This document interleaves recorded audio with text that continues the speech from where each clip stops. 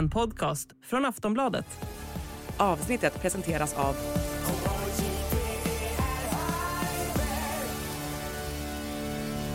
Stödlinjen.se, åldersgräns 18 år.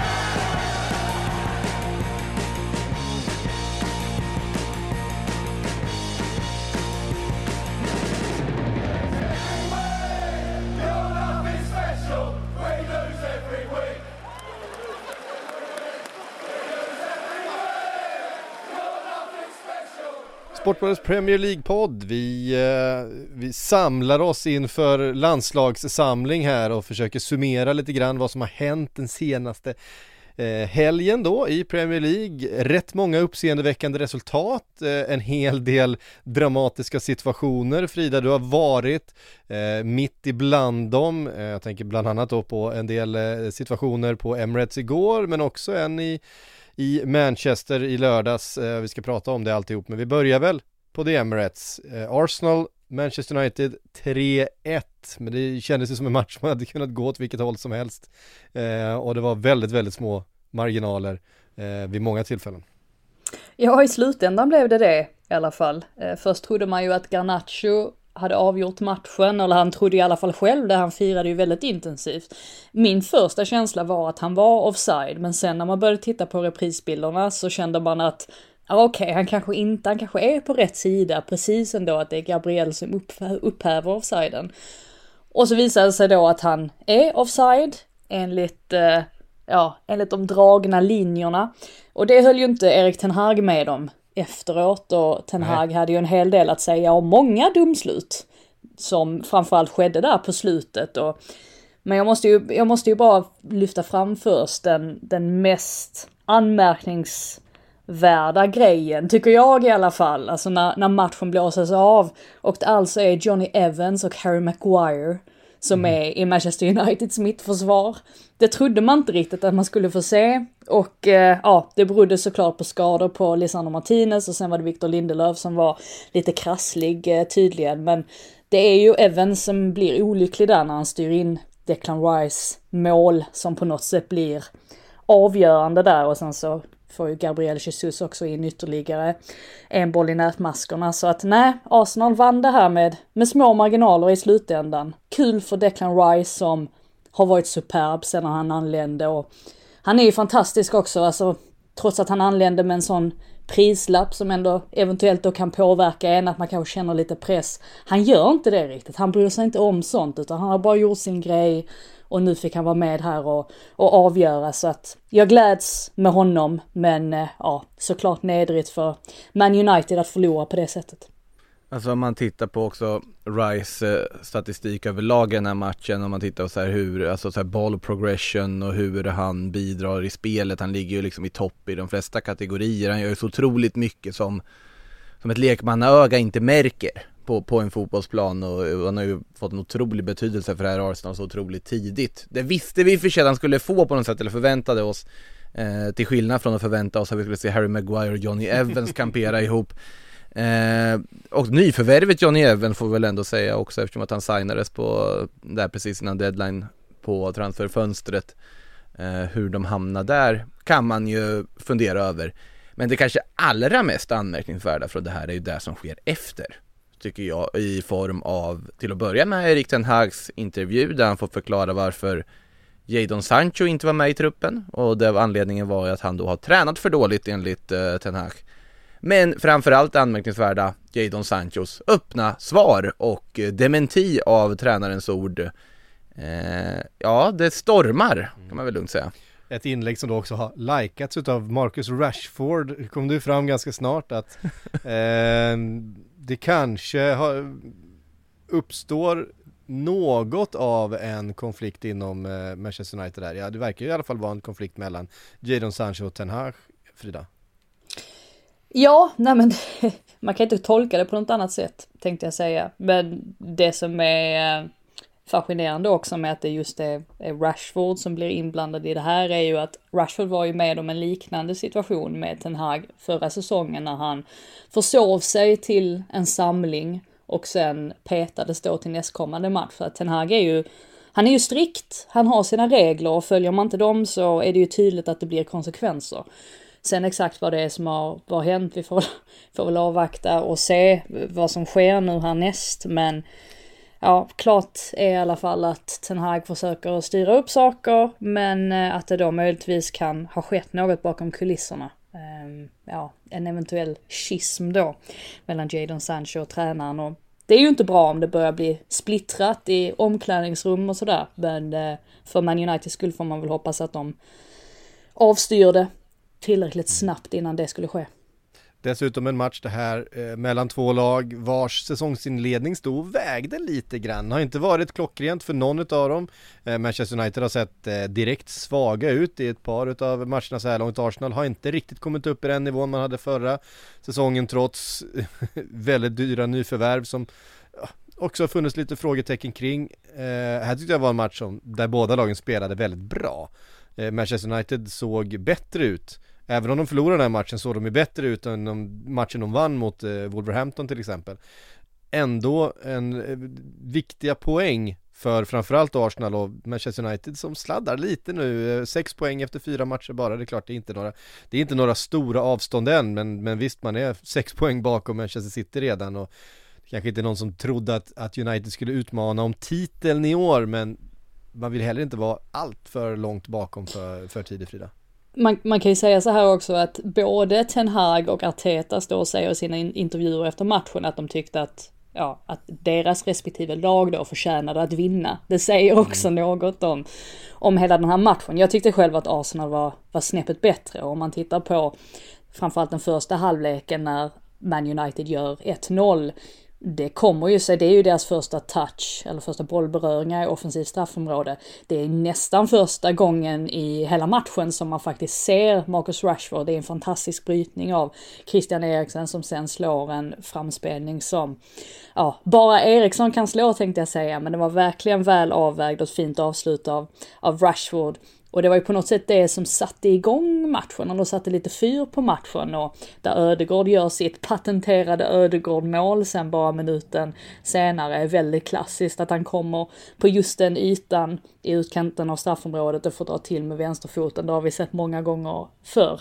Men de första 25 minuterna så var det ju faktiskt nästan André Onana som hade bollen mest av alla ute på planen. Och det visar ju också, eller indikerar, att Man Uniteds spel har förändrats lite, sett att man nu har en målvakt som är väldigt skicklig med bollen vid fötterna. Men det blev till slut de här små grejerna som avgjorde, eller ett par ögonblick i matchen som blev direkt avgörande. Stackars Kai Havertz som fortfarande inte får rätt på fötterna heller. Han hade ju ett jätteläge där i första halvleken och sen är han ju inblandad i den här straffsituationen som vi nog hade pratat mer om Arsenal hade förlorat.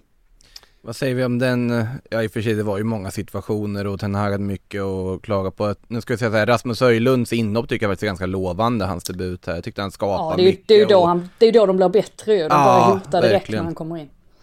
Sen vet jag inte om man skulle haft någon straff där riktigt. Det vet jag inte om jag håller med Erik Ten Hag om riktigt, men överlag ett väldigt fint inhopp av Höjlund måste jag säga. Så han måste de ju få in i spel här nu snart. De lär de väl försöka få också när han är helt frisk och redo för 90 minuter. Men första lovande minuter från dansken i alla fall måste sägas.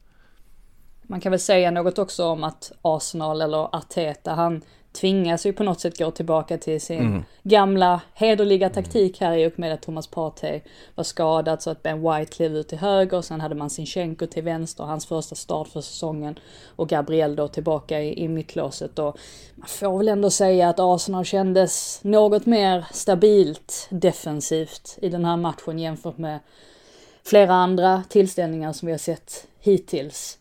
Men det är väl kanske självfallet när de spelade i just den formationen så mycket under förra säsongen. Och det var väl skönt för Gabriel dels skönt att han inte upphävde den där offsiden på Garnacho, för jag tyckte att överlag så gjorde han faktiskt en väldigt fin insats. Och jag tycker väl inte att han skulle haft straff mot sig där i den situationen med Höjlund, men Erik Ten Hag Han var ju framförallt arg på att offside-linjen var dragen fel, vilket jag också tyckte var lite anmärkningsvärt. Det är därför vi ska ha i linje tillbaka. Jag vet att det här är från en svunnen tid och jag aldrig kommer få se det igen. Just att vara i linje. För om det var någon som var i linje där så var det ju Garnacho. Det går inte att vara mer i linje. Nej, jag tycker också det är trist med de här marginalerna. Ett sånt fint mål som du ändå var. Jättefint mål. Jättefint fantastiskt mål. Avslut. Ska inte liksom dömas bort på en sån här. Vi har pratat så mycket om när kommer själva tillslaget på bollen. Det är ju ändå en 100-del från att bollen nuddar foten till att den lämnar den. Vad i den här 100-delen är tillslaget, när dras linjen, allt det där.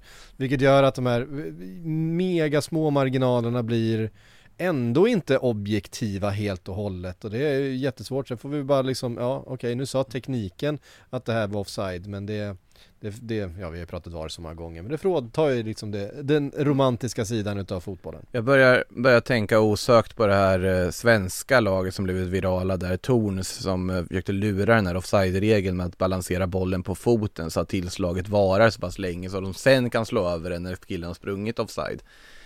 Det säger väl en del om liksom problematiken i just det här med att när lämnar bollen foten delen. Men angående om man bortser från den offside-diskussionen som vi har haft förr här också.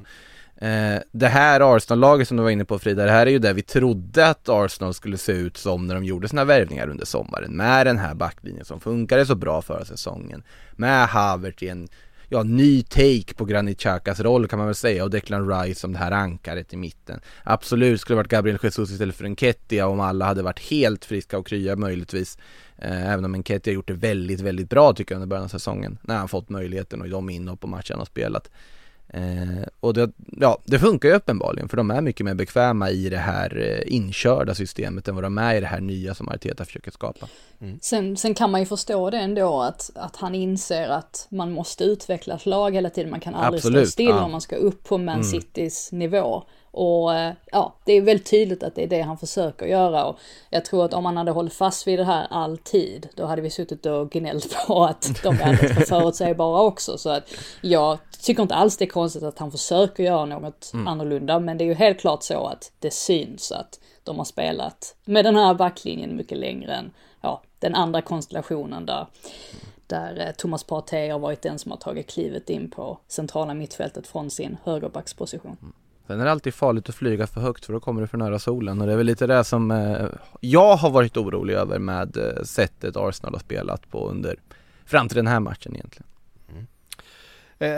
På tal om för högt så tar vi oss till Anfield där Aston Villas backlinje gjorde sitt absolut bästa för att Trent Alexander-Arnold skulle få måtta in den där passningsfoten.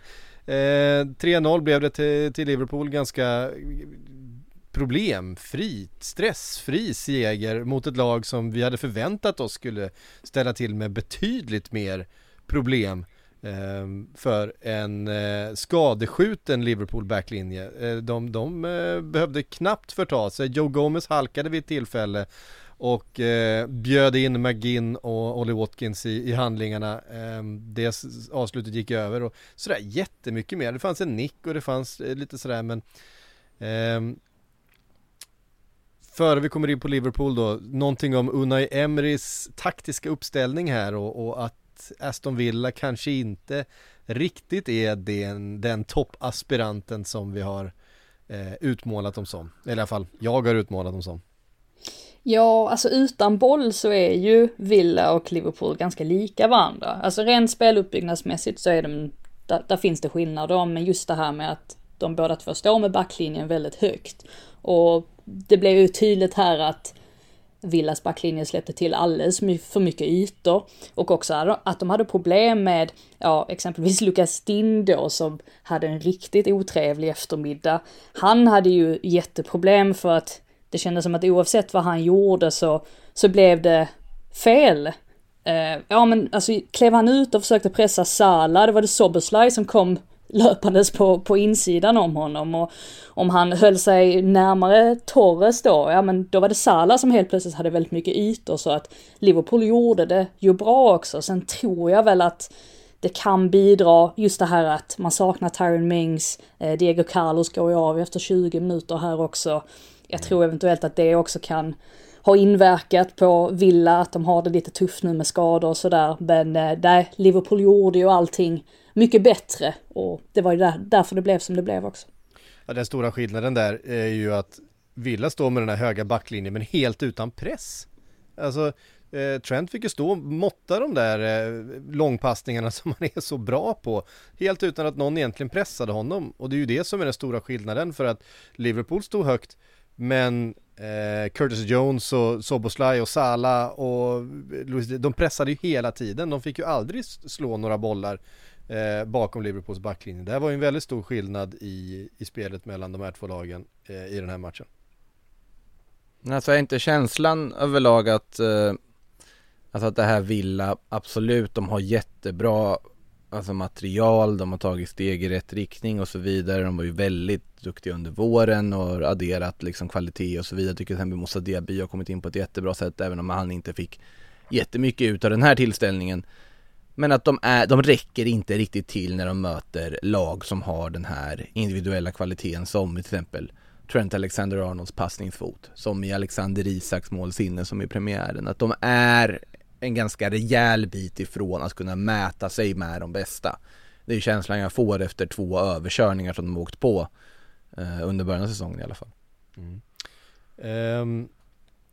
Jag säger någonting såklart om Liverpool också, kanske om Dominic Szoboszlai som inledde målskyttet här. Jättefint vänsterskott efter en hörna och har ju ser ut som han aldrig har spelat för något annat lag tidigare. Han har kommit in så bra i det här laget och varit Liverpools bästa spelare den här säsongen och är dominant i den här matchen också, Frida. Ja, jag gillar hur han tar för sig också, att det är aldrig någon tvekan om saken. Han tar bollen och sen så rusar han framåt, eller han tar rätt löpningar och får bollen.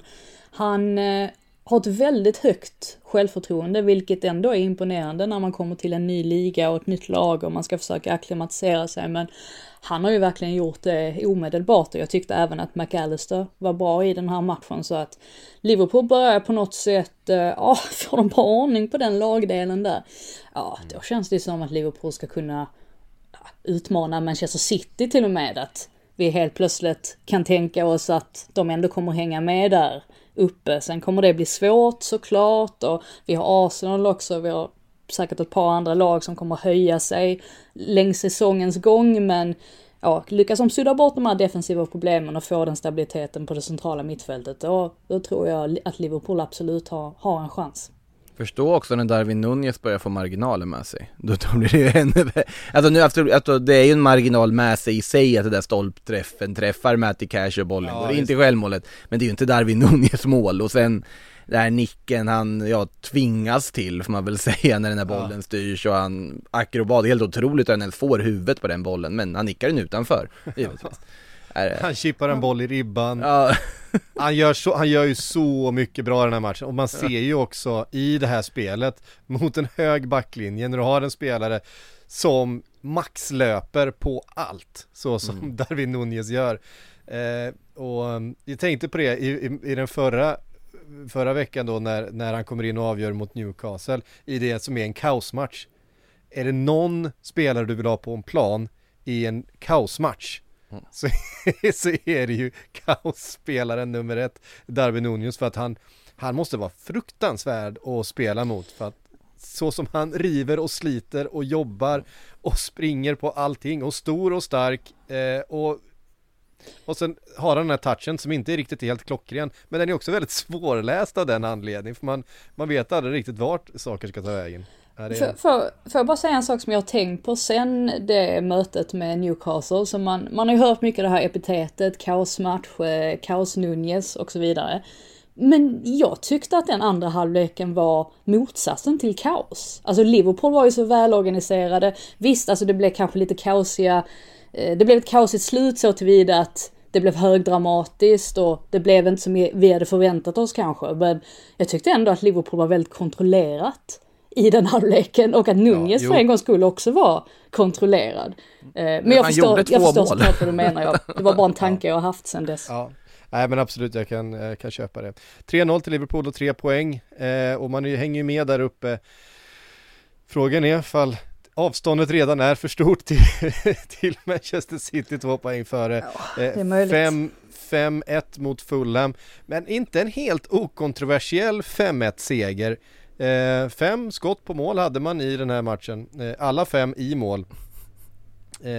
Ingen bra match så långt för Fulhams försvar. Men det är ju den här Akes nick, Akanji är det väl som står i vägen för bollbanan. Det här bedöms alltså inte vara offside.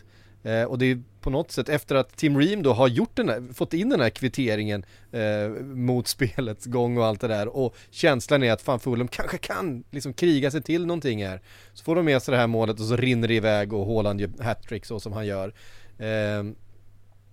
Ska vi börja med situationen, Frida? För att segern vart ju rätt så inte mycket snack om, och det är klart att ett mål i en match som man vinner med 5 kanske inte är så mycket att orda om, men den kändes signifikativ för den här matchen ändå. Ja, precis. Precis som du är inne på, så tror jag också att om man bara ser slutresultatet så tänker man, men varför ska vi hålla på och käbbla om en sån situation? Men det är just att den kändes väldigt avgörande, särskilt när man var alltså jag var ju där på plats och det var en ganska avslagen match överlag. Jag tror dels att Fulham led av att Palinja inte var med. Han var ju nära en övergång till Bayern München.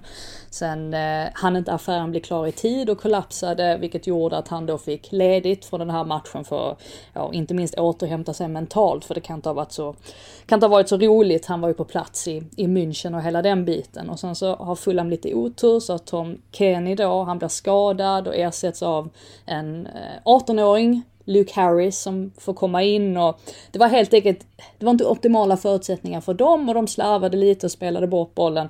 Men Man City gjorde likadant och kom inte heller riktigt upp i nivå. Satt ju in Jeremy Doku där, nyförvärvet från start också, som visserligen är snabb och sådär, men det märktes att han inte riktigt han har inte riktigt hajat Guardiola-fotboll än, och det är väl inte så konstigt kanske när man har varit i ett lag i ett par dagar i stort sett.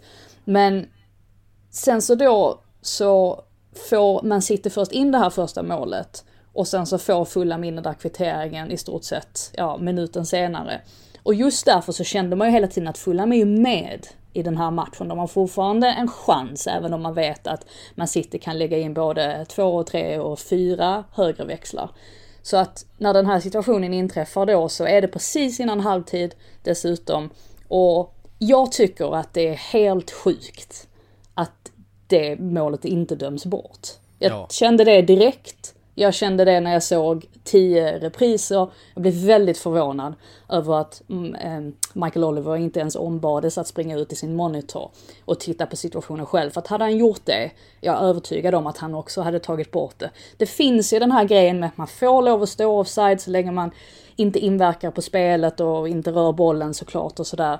Men Akanji, han hoppar ju ändå över bollen väldigt tydligt. Och jag tycker att han påverkar Bernd Leno så pass mycket att det borde tas bort. Alla som någonsin har spelat fotboll förstår ju att Bernd Leno blir påverkad utav att han står där bollen kommer. För han kan inte, där han står, veta om Akanji är offside eller inte, utan han måste anpassa sitt rörelsemönster utefter att Akanji kan ta ner den här bollen eller kan styra den på mål eller göra någonting. Så han måste på något sätt stå kvar en 100-del längre.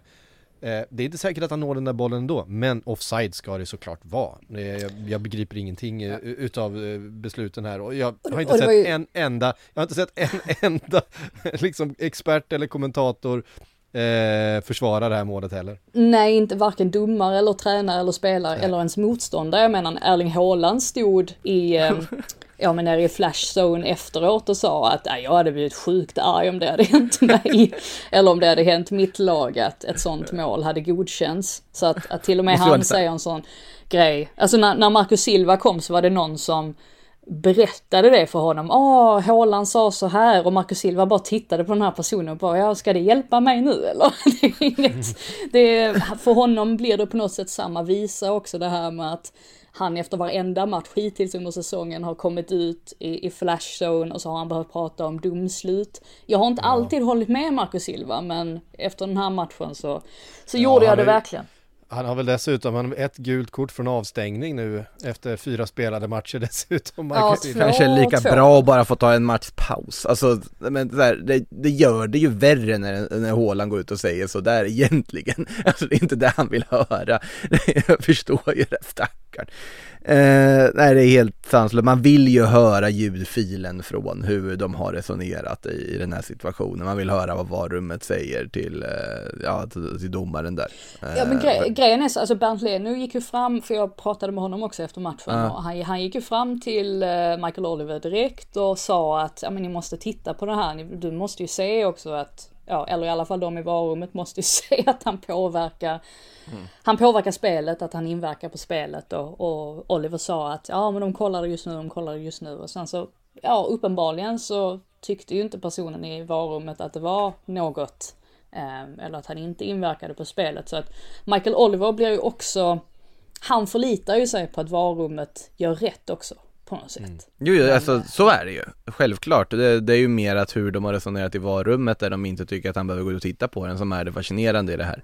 Jag vet inte om det är att de får fullskalig panik där inne. Ibland tänker jag det att när det blir fel eller när man i alla fall känner att varför uppmanar du inte domaren att själv gå ut och titta på situationen.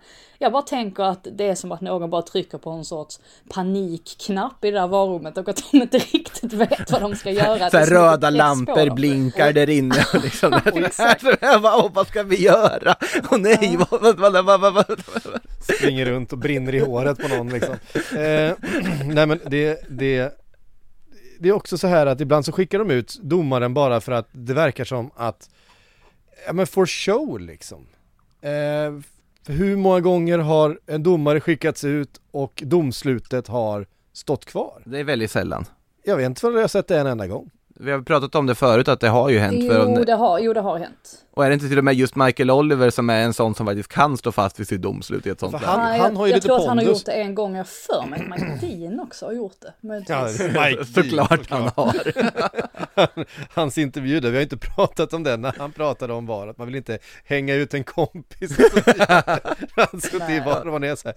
Alltså Mike Dean, bara håll tyst. Men är det ett sånt läge här då att de tittar bara så här, ska vi, Michael Oliver, det är ju vår liksom senpai så att säga, överordnade, men vi vill inte störa Michael, han är ju så duktig liksom, vi vill inte liksom hålla på och peta här. Det är bara full hem ändå. Alltså ska vi låta det gå? Det är det som man blir lite beklämd, men 5-1 till Manchester City blev det, och hattrick utav Erling Haaland som gör det han gör, och han är så fruktansvärt effektiv i boxen, den jäveln, så att alltså ett par av de här avsluten är ju helt briljanta. Det är alltså, man kan se så många anfallare på den högsta nivån bränna de där lägena, och man bara vet att han bränner inte de lägena, de bara sitter hela tiden. Det är helt sanslöst vilken förmåga han har. Det kändes ju inte som en hattrick-match egentligen, men ändå står han där. Det var ju inte bara 3 mål, han gjorde ju även en assist också, så han är uppe i 50 mål som han ligger bakom nu om man räknar ihop mål och assist, och han är den snabbaste spelaren i Premier Leagues historia att komma upp i de siffrorna. Så att det är ju inte särskilt förvånande, men fint samarbete också med Alvarez får man ju säga. Det är ju lite det hänger på nu när De Bruyne är skadad, och Haaland måste på något sätt utveckla sina samarbeten med de andra lagkamraterna också, och han har ju gjort det med Phil Foden, det har visat sig i många matcher, och med Alvarez ser det också bra ut, så att det är ju sånt man sitter får slipa på nu när man ska klara sig utan De Bruyne. Så hur mycket han får bygga på sitt samarbete med Oscar Bob också. Ett norskt anfallspar där, det hade varit roligt. Det är ett otroligt namn får man säga. Ja, det är det. Man blir inte förvånad när man säger att han är norrman heller. Man bara, såklart. Oscar Bob. Bob och Braut och Bob. Ja, ett lag som hade behövt en klinisk avslutare är Chelsea. Det blev förlust hemma på Stamford Bridge mot Nottingham Forest.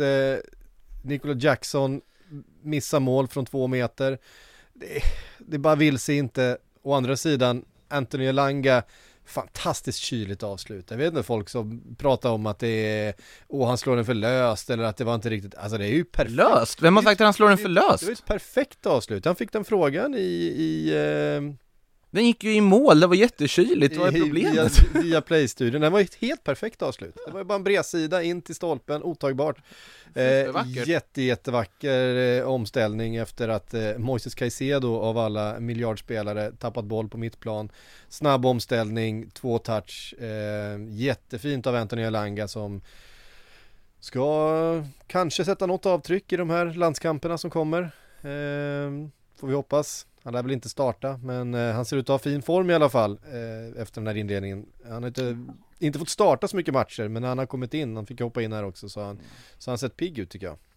Självförtroendet är det inget fel på. Han hade ju någon sekvens där också när han lurar bort halva Chelseas backlinje. Sen skulle han väl kanske ha passat i det läget istället för att skjuta själv. Jag vet inte om det är träffa hans stolpen eller hur det nu är. Men det är en väldigt fin aktion och det är ju kul att se framförallt att han har hittat ett lag där han får förtroende, och han sa ju det efteråt också, att vilken skillnad det är som fotbollsspelare när man har en tränare som ger en förtroende och ger en spelminuter, för det är ju det han behöver. Då har han ju de här sekvenserna i sitt spel som är högklassiga. Sen tar han ju för 7 nya som konkurrerar med här nu snart när de är spelklara och redo efter Forest deadline day, men det ska nog gå bra ändå. Jag fastnar ju lite i att alltså Chelsea, nu har de ju kört den här 3-4-3-varianten med sina wingbacks. De har, alltså Raheem Sterling har ju varit i helt fantastisk form, och jag tycker väl att han ändå gör vissa bra saker även i den här matchen såklart. Men det blir ju på något sätt otroligt trubbigt när de spelar med sättet. Sen kastar de in varenda ung ytter i hela fotbollsvärlden mer eller mindre, som de har lyckats värva där på slutet med Mudryk och Palmer och Madueke och allt vad det är, rakt in allihopa och sen bara köra. Det får ingen riktig effekt på det. Nej, det får de inte överhuvudtaget någon effekt på det, men känslan här på något sätt just nu är ju att de vet inte om de mår så bra av den här något liksom baktunga trebackslinjevarianten de spelar. Sen absolut är det här som Porsche har implementerat och han vill jobba med, och det här är fortfarande såklart en work in progress. De har värvat ungt med en tanke, och det ska finnas, trots 12-13 miljarder kronor spenderade, någon form av tålamod med truppen. Men det är anmärkningsvärt att det ser så trubbigt ut som det gör, det tycker jag, och att man hade velat se dem kanske skifta till någon form av 4-2-3-1 variant, få in en som mer inblandad centralt, få in någon av alla de här kvicka yttrarna och faktiskt har värvat, spela in en Mudryk som de har lagt jättemycket pengar på, som jag tjatade om hela tiden och i våras så de borde göra. Ge Nico Jackson, som jag tycker är faktiskt riktigt bra i allt förutom att han inte sätter de här avsluten, vilket i och för sig är en ganska stor detalj för en central forward i Chelsea. Han har ju det läget där mitt framför mål när han ska stöta fram och bara stöta in den här bollen och slå den över, och det är så frustrerande för han gör så mycket liksom. rätt. Han gör så mycket rätt tycker jag. Han har imponerat på mig jättemycket i spelet. Mer än vad jag absolut trodde, men att han missar de här lägena är oroväckande i fortsättningen tycker jag.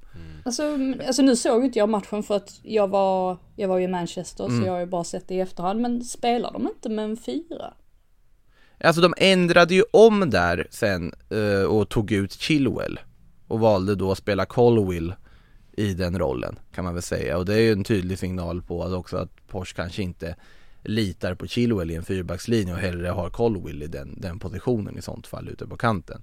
Så att de ändrade ju om när de kastade in yttrarna, men i grunden så är det ju liksom att vill man inte ha in någon spelare som, när du har Mudryk och Palmer som du har värvat, du har Madueke, du har mycket sån kvalitet, så vill man väl få in den från start. Det är mer det jag känner. För att alltså, när Nottingham gör mål tyckte jag det var ganska liksom ologiskt sett i matchbilden.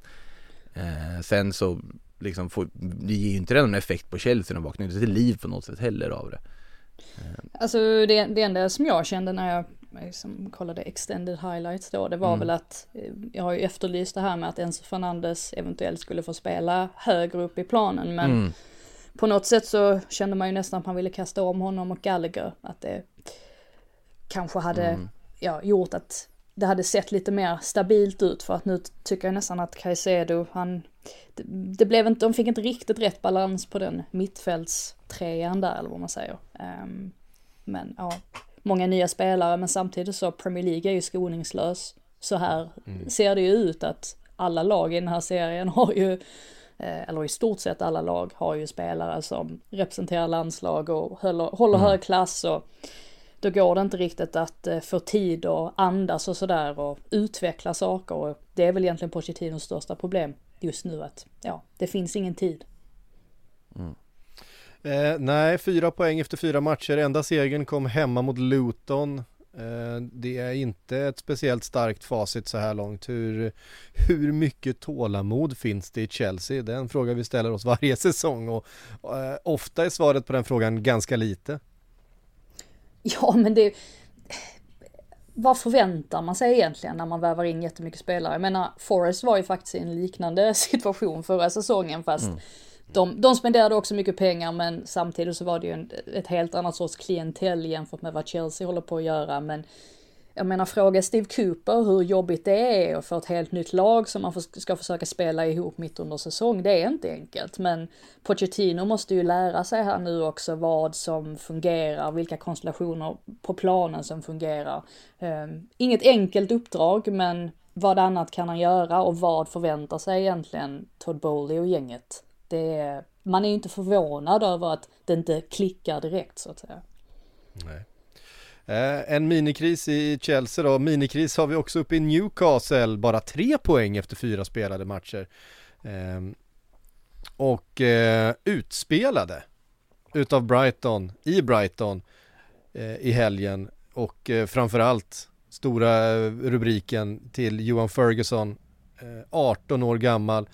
Hattrick, även om bollarna ska studsa rätt också. Nick Pope får ta på sig det första, och det tredje var en ganska grov styrning. Men just det där andra målet, alltså ta det avslutet från det avståndet, och på sättet han gör det, helt makalöst avslut. Det är ett så fint avslut. Jag tycker det har pratats för lite om det avslutet, för att hade den suttit liksom smack upp i krysset så hade vi pratat mycket mer om det. Det han gör är precis lika svårt. Det ännu mer effektivt, skulle jag vilja hävda. Alltså, den dyker så här. Alltså det är på väg så bara dyker rakt ner där vid stolproten. Men också ha den närvaron och det självförtroendet att som 18-åring ta det avslutet och bara göra det med sån självklarhet. Han verkar också vara en så, vad säger du, nu blir det svengelska, men så level-headed liksom. Han verkar vara så mogen, han verkar trivas. Han har också sådana fysiska förutsättningar, men han är stor, han är stark, han är snabb. Han vet också om att han nu är värd ungefär 2 miljarder. Så att han är liksom, men han känns som ligans, men det här är ju nya guldgossen. Är ju känslan man har. Och jag menar, nu kommer Ansu Fati, så har vi Ferguson, Ansu Fati och så kommer De Cherby starta med Welbeck efter uppehållet. Nej, det kommer han inte göra. Jag skulle inte förvåna om man gör det ändå. Han är ju, alltså Ferguson är ju speciell, och det har vi ju sagt länge, eller det tyckte jag man kände första gången man såg honom spela. Han gjorde 10 mål förra säsongen. Helt sanslöst. Ja, att vara så ung och göra de här sakerna, det är ju det som är allra mest anmärkningsvärt. Och han har ju jämförts med både Erling Haaland och Alan Shearer till och med. Och det är ju påminner ju lite om Alan Shearer. Han påminner ju om Alan Shearer i sättet han spelar. Alltså den här självklarheten och där på något sätt. Han har alltså den här instinkten han har vid första målet, att han är där, och sen att den så självklart bara rakas in i målet. Men det är på något sättet han spelar på, som jag som minns Alan Shearer. Ja. Men Roberto De tycker man fick får ju de vibbarna verkligen. Men De Cherby fick ju frågan på presskonferensen efteråt vilken spelare han tycker han är mest likt. Och det var det svaret jag egentligen tyckte var allra mest intressant. För han svarade Christian Vieri.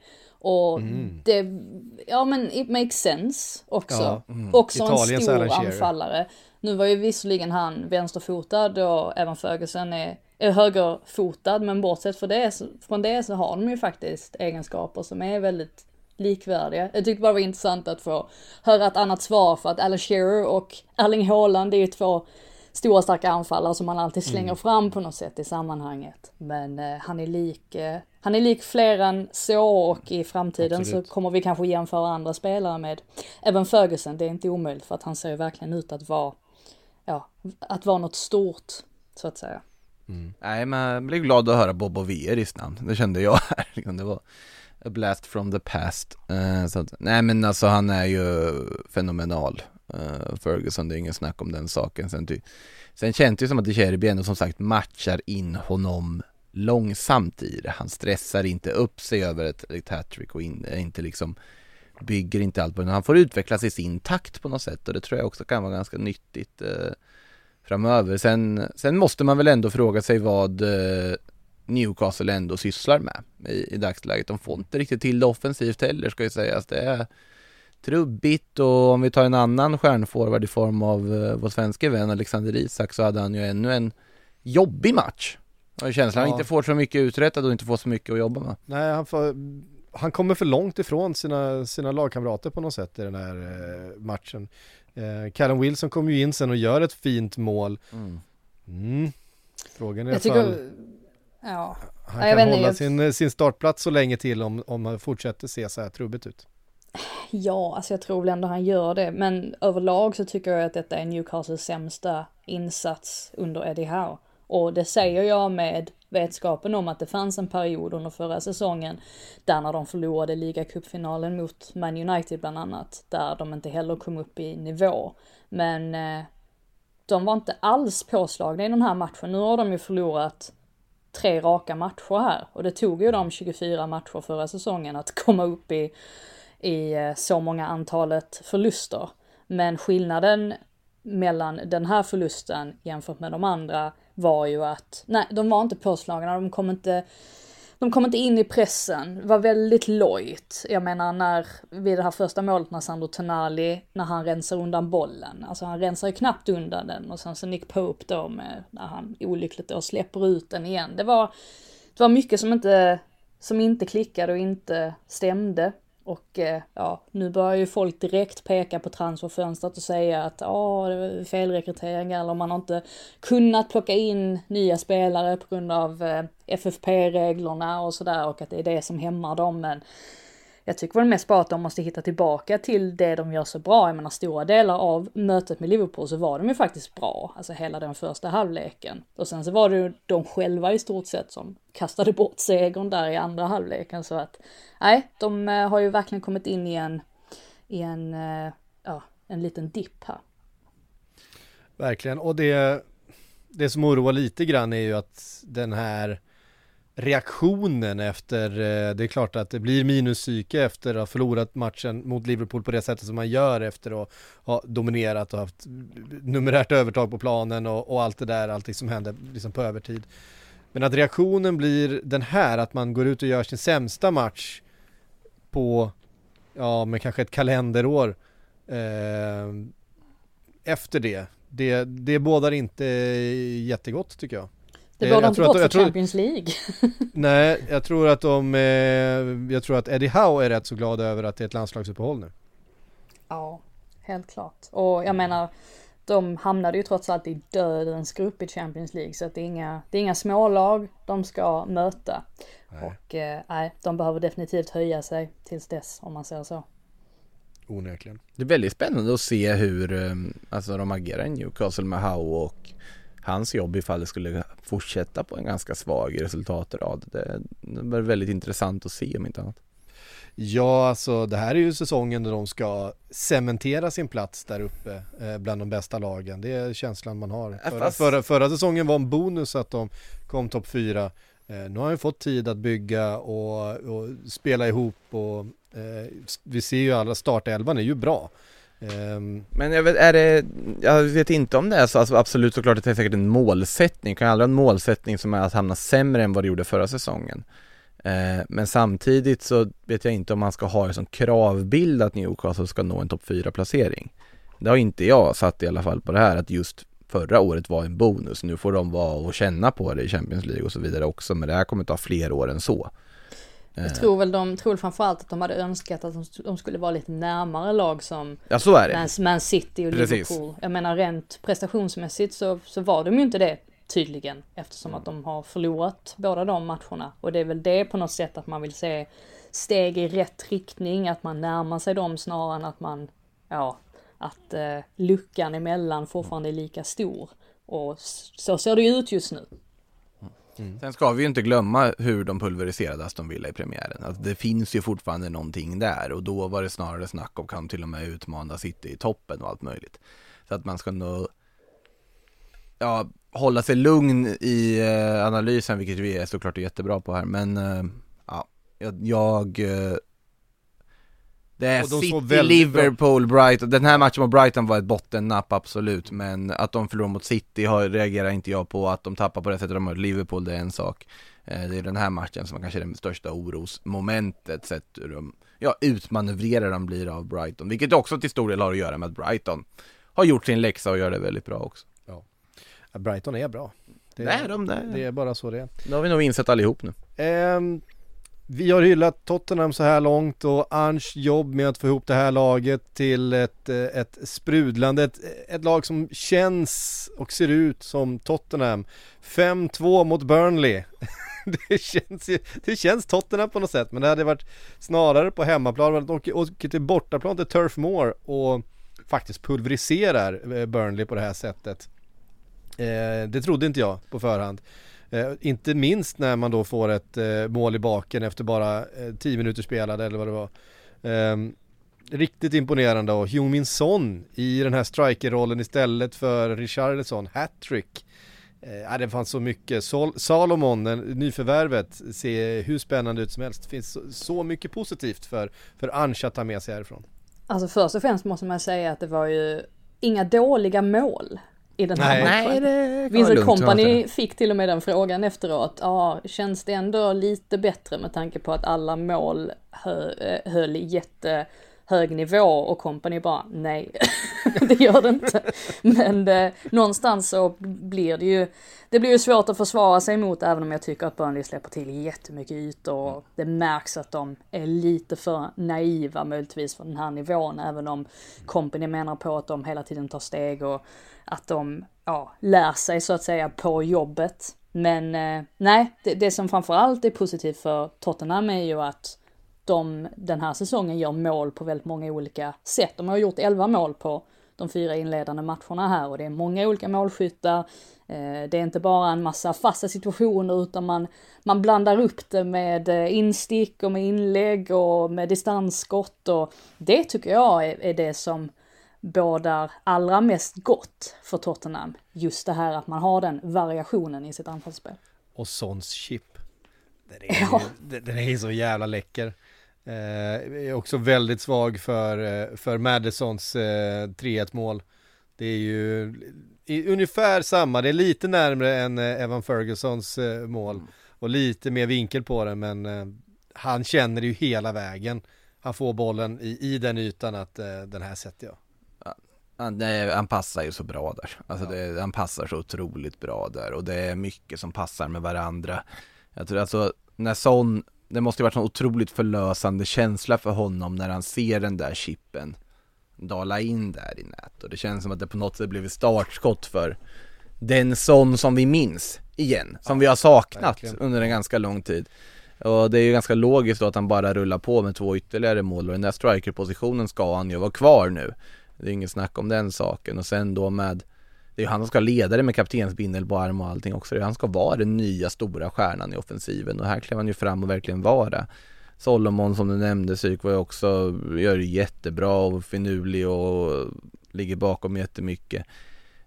Tycker de har prickat rätt med ytterbackarna där också nu. Liksom Udogi, jättestort utropstecken tycker jag. Hur han har hanterat att bli inkastad i den här vänsterbacksrollen. Och sen med Pedro Porro på andra sidan.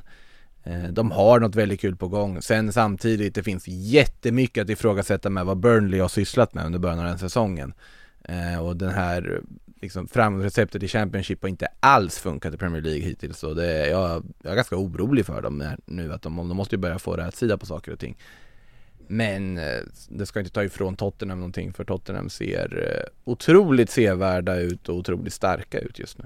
Och så ska Brennan Johnson in i den här smeten också. Jag är lite orolig för Dejan Kulusevski faktiskt. För jag vet inte riktigt hur han ska formera det här laget. Nu var Richarlison borta också, men Son skötte ju det bra centralt. Ja, Kulusevski han har sett lite trubbig ut så här långt kan jag tycka. Han fick ju med sig ett mål där förra helgen va, men annars inte inblandad i sådär jättemycket. Det var många spelare som gjorde jättemycket fina saker i den här matchen. Kulusevski lyckades inte med speciellt mycket. Faktiskt, Pedro Porros framspelning till 5-1 målet där är ju också helt sagolik. Plus att Vicario, som vi inte riktigt vet vart vi har än, fick göra en riktig tv-räddning och han jublade som han hade gjort en bicicleta i andra straffområdet, vilket han såklart ska göra. Kändes nog skönt för honom också att få visa upp sig lite grann. Vi tar oss vidare därifrån då till ångestmötet. Nummer 1, Sheffield United, Everton. Ja, det behövdes poäng hos båda de här två lägren. Båda står på 0 poäng inför helgen. Båda står nu på 1 poäng efter att ha delat då på poängen i Sheffield. Och igen, det är nya förvärv. Vi hade, vad heter han, nyförvärvet i Everton som jag alltid glömmer namnet på. Beto. Fick ju kliva in här och såg fin ut. Annars var det ju Danjuma, på tal om Tottenham, som gjorde det bra för Everton och räddade den här poängen då i andra halvlek. Ja, alltså det är ju faktiskt Beto som skänker någon form av hopp till Everton just nu.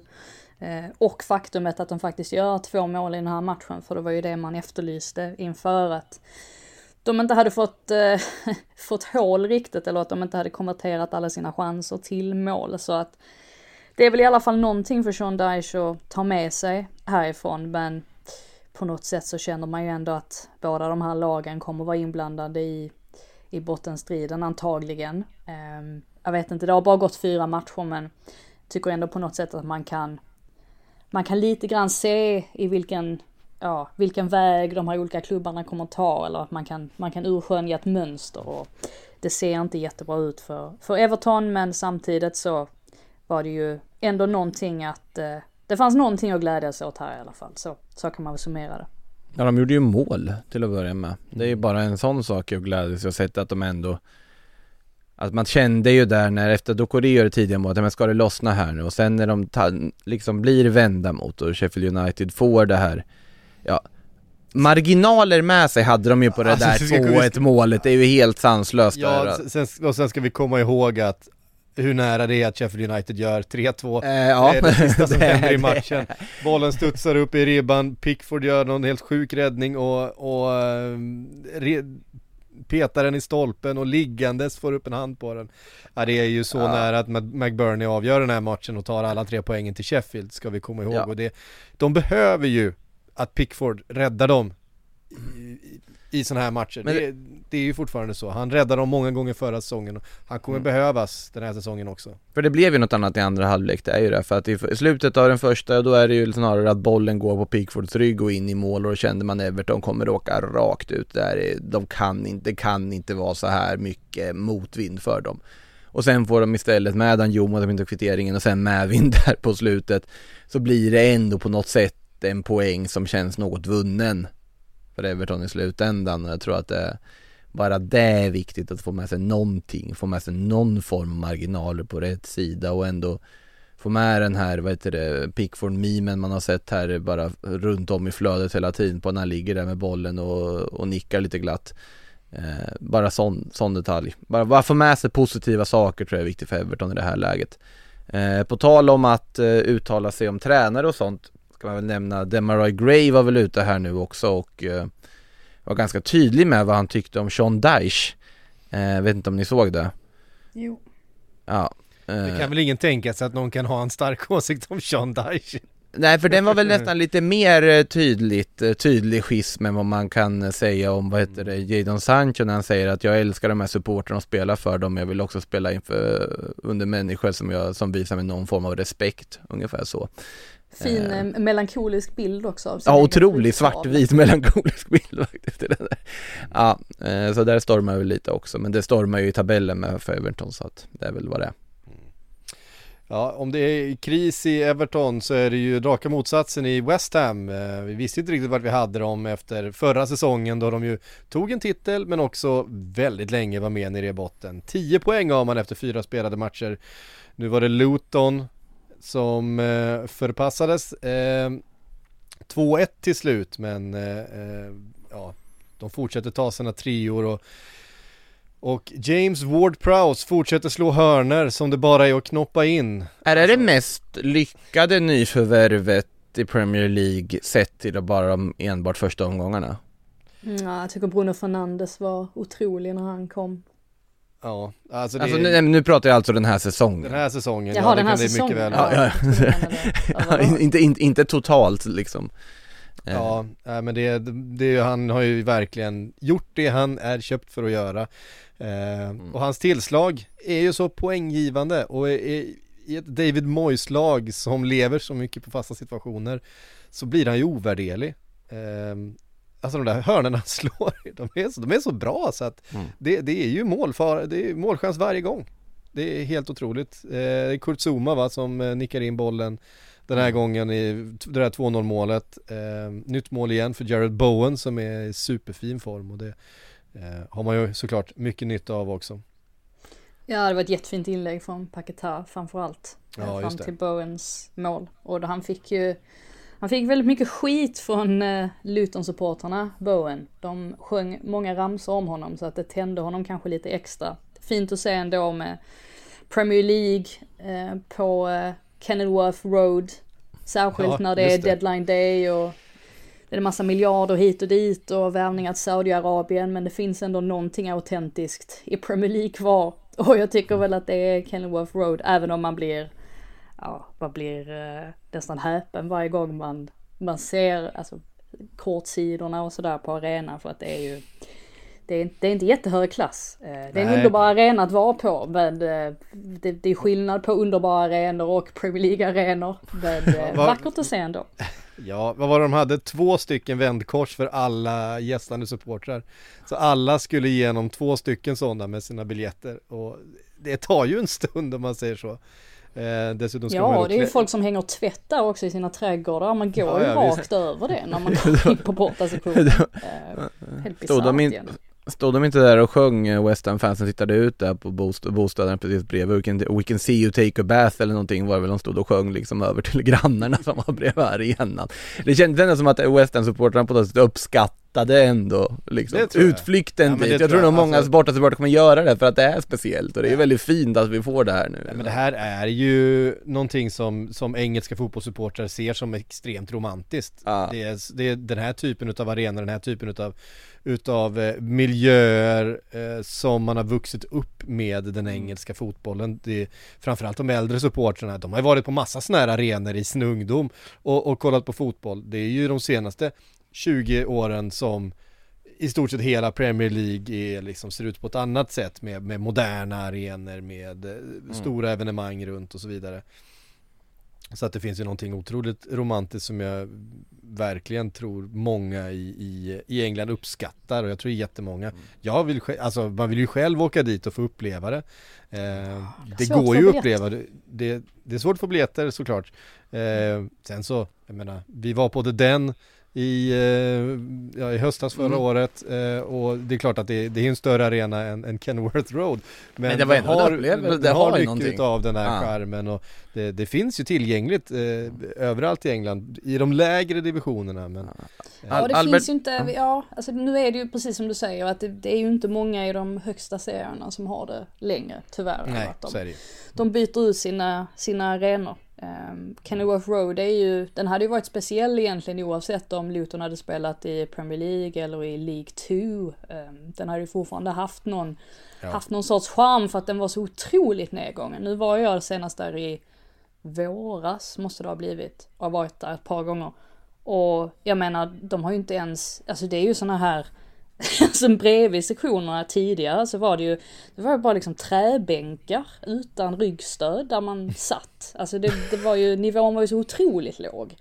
Och som sagt, det finns väldigt många lag som spelar i lägre divisioner än Luton som har fräschare arenor, så att det säger lite om Luton också, men det är ju fint, man gillar det.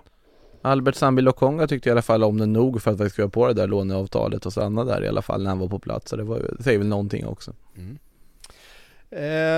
Crystal Palace mot Wolverhampton 3-2. Det tändes ju ändå lite förhoppningar runt Wolves efter den där matchen mot Manchester United i premiäromgången där de spelade riktigt fint. Har fått 3 poäng med sig så här långt, men har inte riktigt marginalerna med sig här heller. Och Crystal Palace är inte ett lättslaget lag på något sätt. Det känns ju definitivt inte som ett lag som kommer vara inblandat i någon bottenstrid den här säsongen, Palace, under gamla Roy. Folk var ju helt vansinniga här för att det var ju den matchen som Sky hade valt att sända, Crystal Palace Wolves, och inte Liverpool Aston Villa.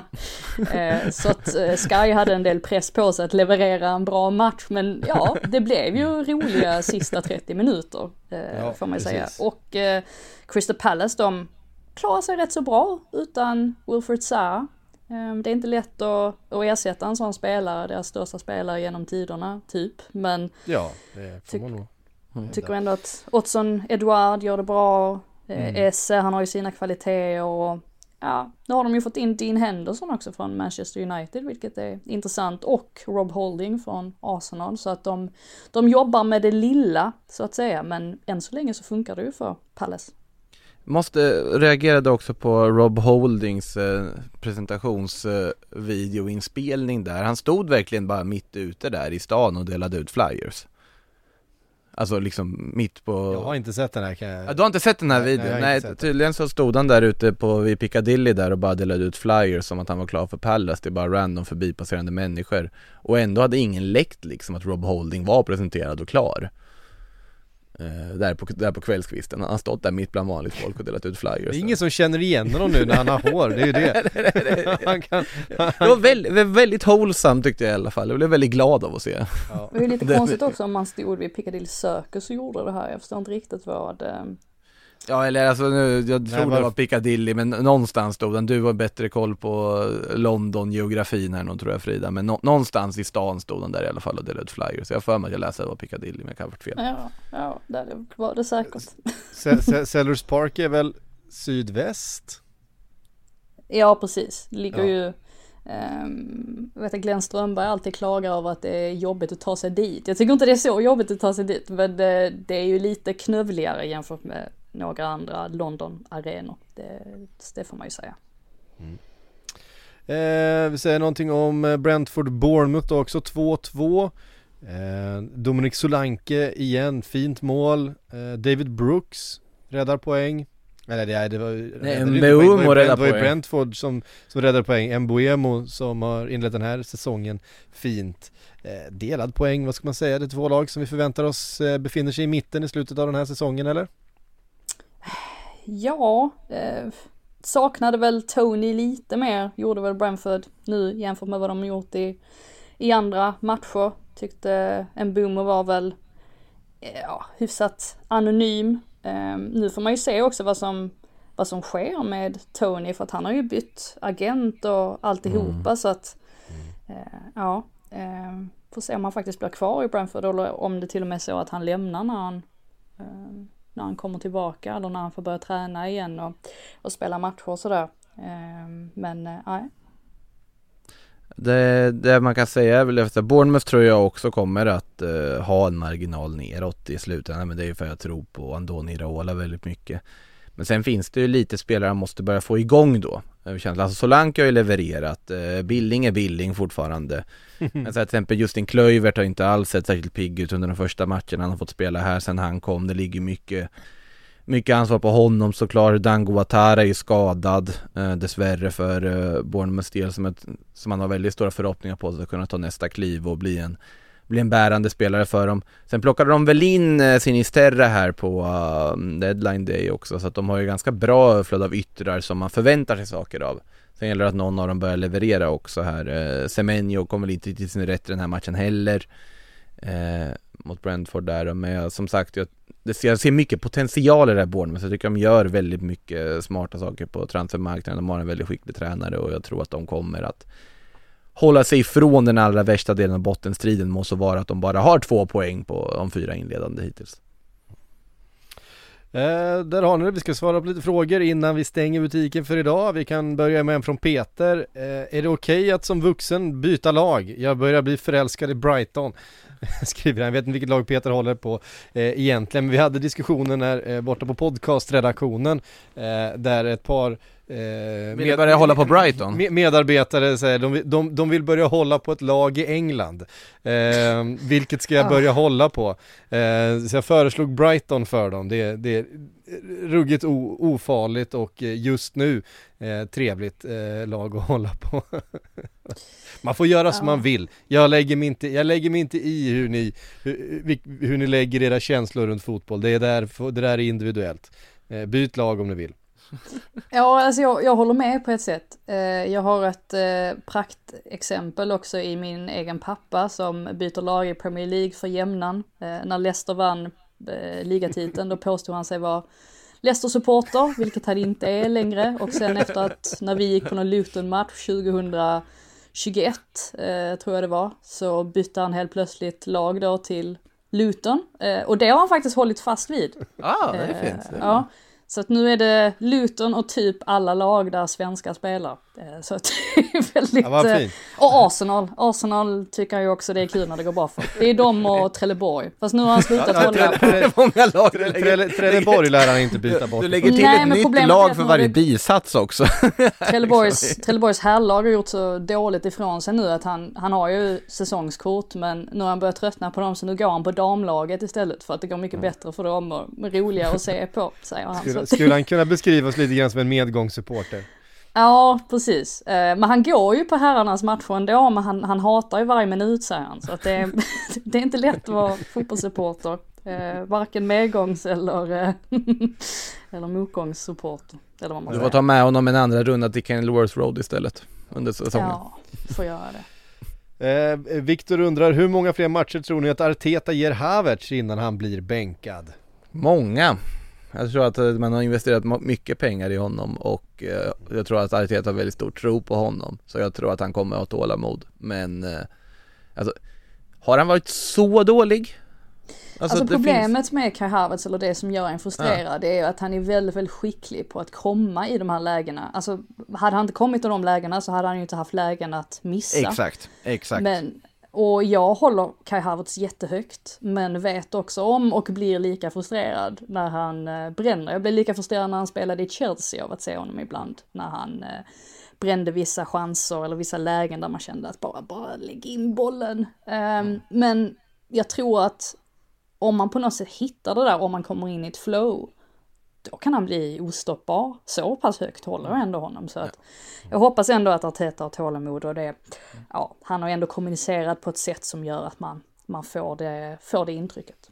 Det finns ju vissa sådana spelare man aldrig, oavsett vad, ger upp på något sätt, för man vet vilken liksom extremt hög nivå de har.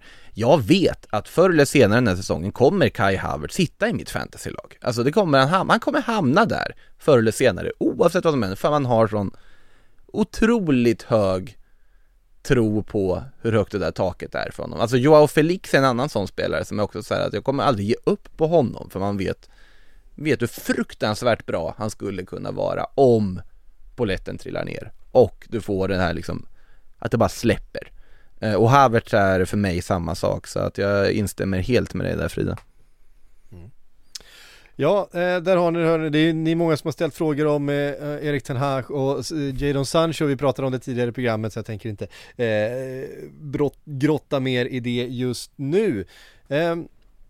Imorgon så gör vi en avslutande sillypodd. Vi sammanfattar fönstret, deadline day, du och jag, Makoto.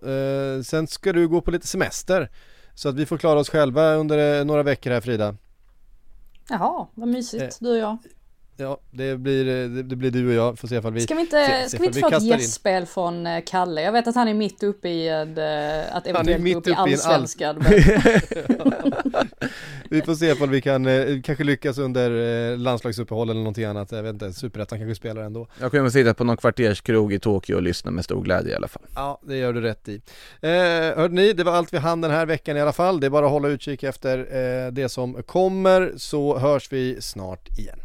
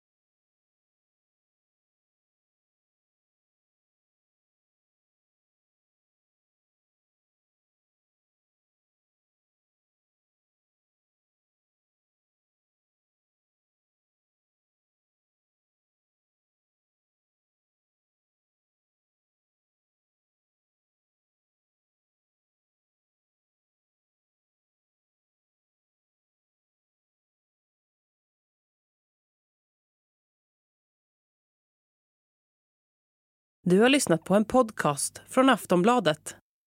Ansvarig utgivare är Lena K. Samuelsson.